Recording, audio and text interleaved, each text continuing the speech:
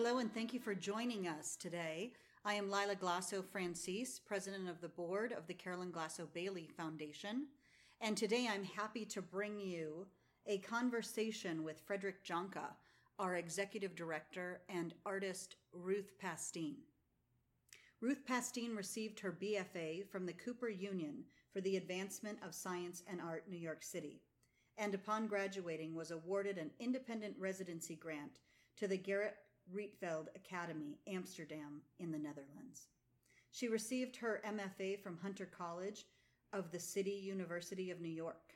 In 2014, Ruth had her first museum survey exhibition entitled Attraction 1993 to 2013 at the Museum of Art and History Lancaster, with exhibition catalog essays by Donald Cuspit and Peter Frank. In 2015, she opened Present Tense, Paintings and Pastel Works on Paper, 2010 to 2015, at the Carnegie Art Museum, Oxnard. Pastine's works are included in the permanent collection of San Francisco Museum of Modern Art, Museum of Contemporary Art San Diego, the Achenbach Foundation for Graphic Arts, Fine Art Museums of San Francisco, the Museum of Art History Lancaster, the Frederick R. Weissman Art Foundation, among others. Ruth Pastine lives and works currently in Southern California. Thanks, Ruth. You're welcome. So we started in your studio, and our friends at Porch Gallery Ojai, Lisa and Heather, had invited me to visit Ruth in her studio, and I walked in and it was immediately struck by this painting, and by seeing so many of her paintings in her studio, and really the energy, they were vibrating. There was so much that just struck me, and I think you saw it on my face. It was a very visceral reaction, and through our conversations that sort of evolved into like, what would it be to just take one painting in a space and just spend time with it, come back to it, look at it in different light. We have some really beautiful evening light here, actually, that I've just been enjoying. So that's really how that first conversation started. And I think really once, at least from what you've shared with me previously, which I'd love for you to elaborate on, but sort of once we then turned the space over to Ruth to use and to be in here, I think that opened up sort of mental space for you to do some new things. So do you want to talk about that? Yes, thank you, Freddie. I was very struck by Freddie's response to the work in the studio and his connection specifically to this singular painting, and more so the opportunity to be in residence, which came right in the aftermath of the fires, which was quite traumatic because it entered our property. And Freddie just said, in residence can be whatever you want it to be. It was sort of a conceptual opportunity to evolve a project or just to meditate and contemplate on a singular painting, which I really appreciated that it was so open-ended. But the sheer notion of in residence, I just felt like I was offered this opportunity to transcend the trauma that I was in after coming back to the studio. And it was the catalyst that generated 6 new pastels, 3 of which are cited here at the foundation, and the first 3 which are at the gallery, the Porch Gallery. Just that notion of in residence was this mental space and a philosophical space to dream and to contemplate sort of hope and renewal beyond what the trauma of the fire was. And so the first series are all black and gray. taking a look internally at just the devastation of what the landscape of Ojai had become. And then the second series are bringing in more of this luminous light for hope and renewal, which we cited here, which I think just are very poignantly installed with the blue painting. Yeah, and I'll also add then we have a fourth piece joining this experience, which is the blue pastel in the back of the room. And now, from what I recall, that is from 2011. And so that was then the first of a series of pastels, correct? Right. That then led to these works. So, I like to say that we have sort of a little mini survey here of Ruth's a little micro museum survey. It was interesting the thread that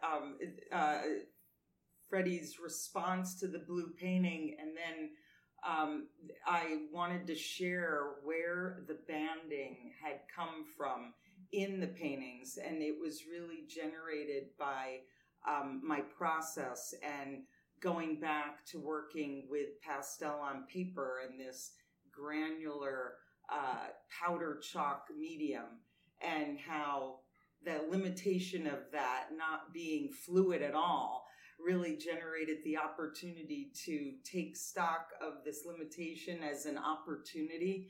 And so rather than avoid what that limitation was, I saw that I could actually heighten the light and spatial interplay that I already am invested in working in paint with loaded wet brushes, but this sort of enhanced that visceral dynamic within the work. And a year later, after concentrating on quite a large body of pastels, it came back into painting in 2013 with the Interplay series. And this particular painting, I think, just shares the beginning of that generation of experience. Thank you, Ruth. So we're starting to talk a little bit about technique, but before we go sort of deeper into that, in some of our conversations, I've asked you also about how you, in sort of getting to know your work and reading about your work and seeing more of your work, it's often associated with light and space artists, as the California art movement is known, But would you tell us a little bit more about where, because you come from the East Coast, that's very much a California-specific movement, really responsive to new technology in paints and the aeronautics industry and space and car paint and, that whole genre. So it was a very California moment, but, you do share some hallmarks, but you're coming from the East Coast, you're coming from a sort of different historical context, also in terms of influence. Mm-hmm. So if you would share a little bit more about some of those and why we like the black squares. Yes. I grew up in New York City, and my formal education in Manhattan, going to art high school, a magnet art high school, High School of Music and Art, which was in Harlem at the time, was augmented by growing up in MoMA and the Met and the Whitney and the Guggenheim. And I think the work of Kazimir Malevich and suprematism in particular was one of my earliest influences as a very young girl, that white on white square. And then post-war abstraction. And I was sharing with Heather and Lisa in terms of process that and minimalism. I really was coming of age, attending Cooper Union for my BFA. Minimalism was really sort of the zeitgeist of the moment, and very influenced by the principles of Dan Flavin, and also sort of the essentialist aspects of Donald Judd, Walter D. Maria, and I think those influences were very prevalent in my formal education, but also my process in the studio. And although I've been exhibiting with the light and space artists for years, exhibiting in Northern California, I didn't really learn or know about the light and space movement until much later on, and more significantly since moving to California 16 years ago. But I've been exhibiting for over 21 years in California. And so what was it about the light and space of California that you encountered that? Yeah, actually, my visits to come out to my exhibitions, I started to notice that it was the actual space and light of Southern California more so than Northern California. There was this vast expanse, this exhale that I experienced. And once Gary and I moved back to Southern California, I realized the impact of that very visceral experience, which I think Freddie keyed in on when he came to visit the studio. And it just heightened not only the optical experience within the work, but also my explorations with color relativity. They became much less intellectualized and much more visceral. And so it was a combination of meeting my colleagues who I exhibit with, several of the light and space artists, but more so my experience of myself in the space and light and that vast expanse. And my early influences, I think of, and my interest in Claude Monet and his serial investigations. Well, and I think that leads a little bit into the spirituals. Do you want to talk about how you look at the spiritual, or how you're engaging with that? Yes, thank you. So much to share.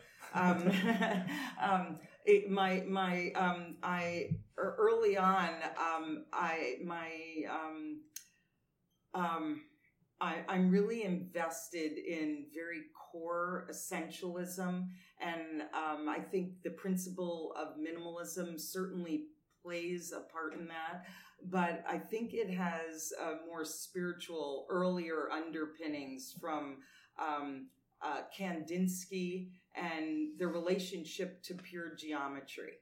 And from very early on in high school and attending the High School of Music and Art, I just saw this need, a stripping away to get to the core and the essentialism of my work and my process.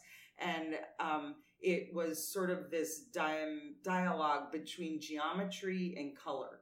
And I really experienced color very mystically, very spiritually. It's very actual, and certainly core geometry, which I keep revisiting in new ways. The square certainly is the most dominant of the formats that I work with, but it's led to the double square, and then the vertical, and then the double horizontal. And now I've introduced, and all along, these were always approached as centers. So the circle and the square, and now the diamond, the square on point. They've all been generated through the process itself, through the process of painting or the process of working on paper. Which we'll get into right now with technique, which I think there's some really exciting things to share. But I just want to share too something that you told me was that when you were a young girl as well, in the room you shared with your sister, I believe, right? That your mother's boyfriend had created this desk for you, this custom table that ran along the side of her room, and that was your space. Yes. And that was really still this formative space for the Ruth Pastine that we're sitting with right now. Yes, thank you, Freddie. I have to say that Lou Patuto gave me, I think, one of the Thanks, best Lou. gifts anybody could ever give anybody, and that was the opportunity to discover myself. And growing up in the East Village in New York City, in those early years, the 60s, 70s, in a small apartment, it was a drafting table to my dreams, and it was across the one side of the room, which was my space, and that was the opportunity to begin my explorations, my investigations, my contemplations. It was a place for meditation and for self. And so it had an incredible view out the window of the Brooklyn Bridge. I didn't realize then, at the age of 7, that was my first studio. And I never lived without a studio after that. And interesting that the pastels, and the opportunity to be in residence, which you offered me, are generated on a, drafting table. The opportunity to investigate the subjectivity of my investigations, but I really see the universality of the work. Yeah, so let's, I think you do have a very special technique, and I'd love to hear more too about this, sort of your personal kind of color theory too, because I know there's a lot of, with the blue painting, when you come up to visit it, you can see along the edges that there's this kind of reveal of an orange underpainting, right? And I remember with your red paintings, it's always about green as well. So you have these kind of these color stories that continue to be investigated. So I think maybe take us a little bit on a journey into sort of what it is to come into one of these paintings. Yeah, all the paintings are focused on the 3 complementary color systems. So the austerity of that limitation of 2 colors.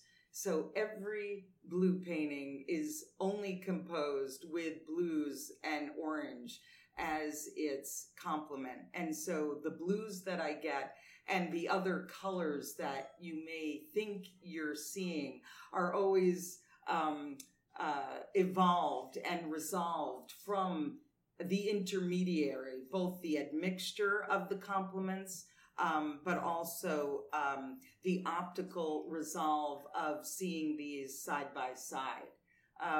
Likewise, the red paintings are all created with the complementary of green, and the yellows with the complementary of violet. And likewise, depending if I focus the series on the primary or secondary, you might see the violets, the greens, and the oranges as dominant. But my explorations are really furthered by the limitations of those very finite means, and really reference my philosophical interests in having the limitations being the opportunity for greatest exploration. And although they seem finite, it's this dynamics between the known of those color systems and the format of the canvas surface that are the givens that I begin with. But all else is what I discover. along the way. So they're very open-ended, and I remember a conversation with Heather sharing there's a lot of discovery, and the process is very gestural and expressive, but they resolve in this very minimal format. Yeah, so, just think about that for a second, though. The because limitations. I think you look at this and from your gestures and what you were just saying, I can just imagine you're kind of wild in the studio. But then, it's almost like this arc, right, where you sort of end up coming to this resolution. Very poetic. Yeah. Yes, that's beautifully said. I think it's as the known quantities are as important as the journey to the resolve of what the paintings become. And really the awe of why I get up and re-enter the studio every day. I'm as inspired by the limitations that I begin with as the journey to discover how these finite means will always deliver new work. And with each new series, different systems evolve, different explorations happen, and but what's essential is to be very present in the moment. The paintings and the pastels are really created by being available to seeing the door to the new work. And so it is this reciprocity between the known and the unknown, between the given and the discovery, between what is predetermined and what is uncertain. The pastels can be a little more idiosyncratic in color. The limitations of that powder pastel medium, I do approach them differently because they're built up with layers, but how I use the material, they don't flow like paint. And so I'm not really mixing them as much as juxtaposing the medium up against each other. There is some mixing with layering, but it's limited. And if I recall, you're also using your fingers. Yeah. They're not so much drawings as rubbings, and so it's a very sensual process. Well, now that we're in your studio with you, going through a piece with you, what are you listening to? Well, that opens an interesting conversation about notes and spaces, which the banding has also brought into the paintings. I really think of, the strokes are first notes, but then of course they become spaces. And I'm fascinated that these loaded wet brushes are first marks, but then dissipate. They're actually matter on surface, but they dissipate into light and space, which is, I approach light and space with very traditional means of oil paint on canvas. So I am not a classical light and space artist. I'm also not from that generation or using those materials or means, but I do think the relationships and the principles are very correlated.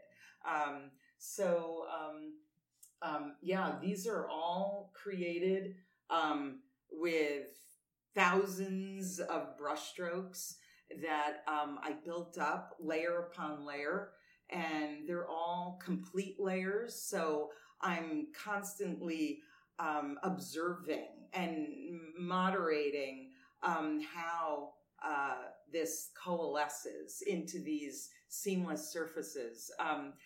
For the most recent work, to get back to your question, really fascinated by Stravinsky right now, and was speaking with Heather and Lisa about my interest in symphonic orchestra music, although I am not talented in any way, can't play or sing.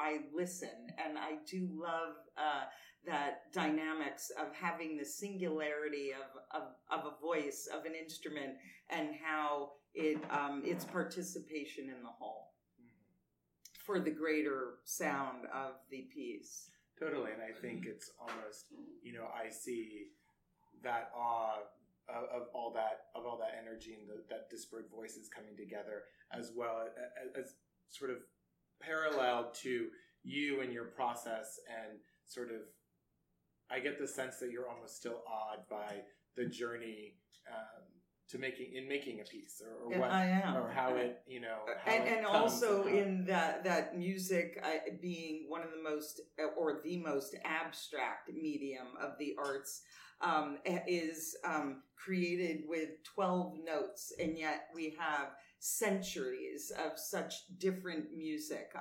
I'm just fascinated by that process as well, and how the finite generates the infinite. I think that's a really nice way to actually kind of tie things up here. I want to just throw this out to the room to see if anybody has any questions. We'll take a couple questions and then continue with our opening reception. So I don't know if anybody has any thoughts. Questions? Lisa? Is the struggle there, even after knowing these systems, with every body of work? Is there still struggle every day? And how do you work through that?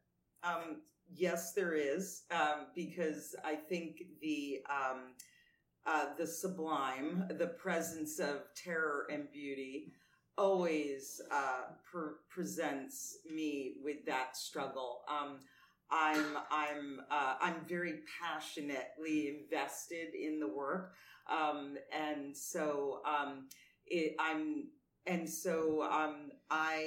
I do love the struggle. I relish in the struggle, but certain pieces do resolve more quickly than others. And so certain series are fraught with more physical and actual, with more difficulties in process, in making. Others are more fraught with the ideology that I approach the series with. So it depends on that particular body of work, but I'm really happy that you mentioned that, because my readings on Edmund Burke and my interests in color theory, they do present a rigor, an intellectual rigor, and a rigor in process that I do bring to each series and to my investigations in the studio.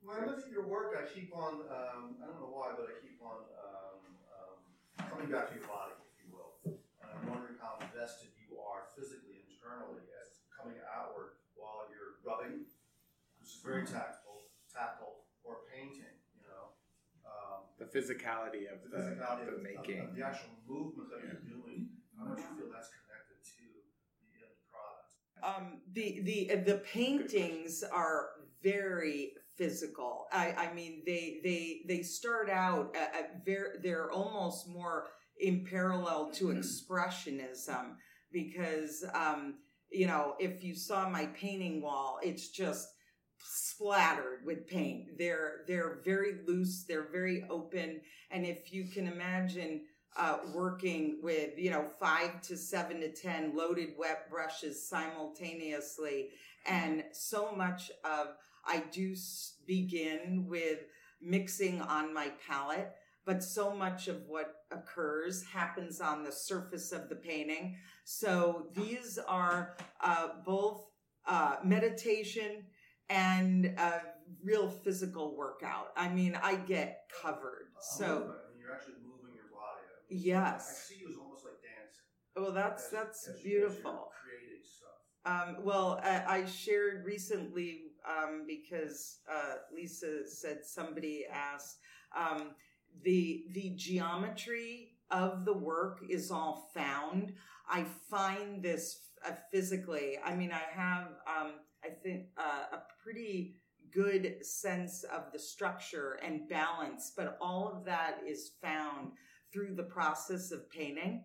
And so the rigor of keeping a canvas wet and to wet simultaneously does demand a lot of physical intensity. Some of the paintings are, 8.5, 9 feet high, and some are 9 feet square. So, they're. Did you have a question, Bob? Yeah, and not to mention that they demand that I'm up and down on a ladder all day. So there's also that requirement. I have a comment to make, having watched you paint. I think of them as muscular meditations. Mm-hmm. Yeah. And actually, the more I pursue meditation, it is a real determined investigation. It demands a lot from your mind to let go.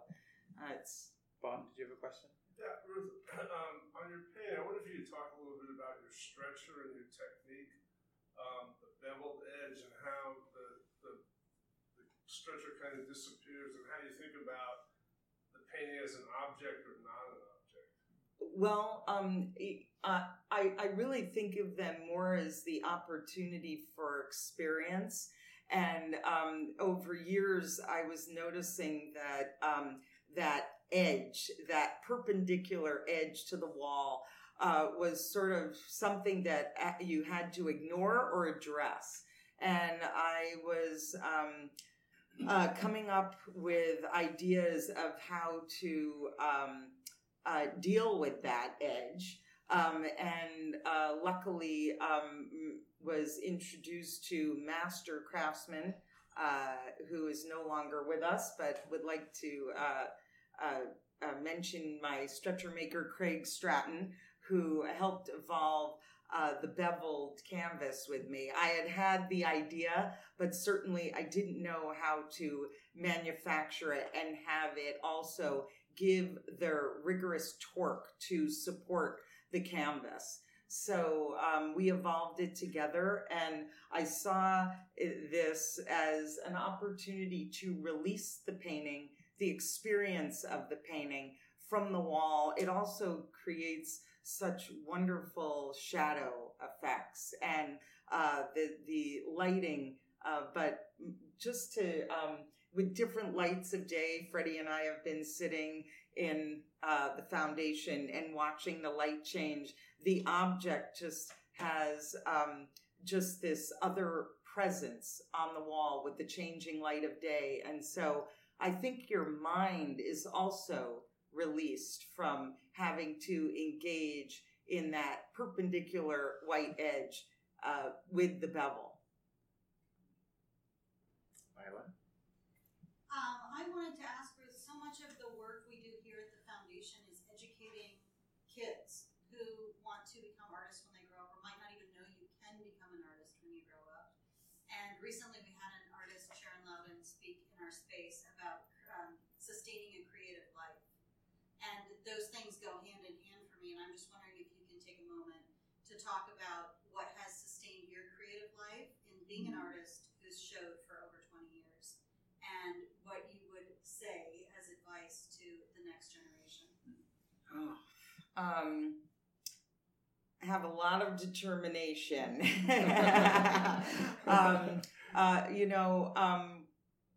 I think that we all have to find that thing, that one thing that excites us. We might not know what it is, and it might not be what it becomes. But I think through the process of discovery of what we do to transcend and to engage, that brings us joy, that brings us happiness, that brings us sort of to another place of engagement, is something to recognize and harness and hold on to. I have 2 children of my own, And I wondered if, being the son and daughter of an artist, how that was going to translate. I've had to make a lot of sacrifices to keep my process going. There have been times of feast and famine. What I have always encouraged them to do, and others that I've spoken to in classrooms that I've visited, we used to invite the younger classrooms to come to the studios, is that not to judge what excites you, because that enthusiasm for whatever that thing is a door and an on-ramp to something else.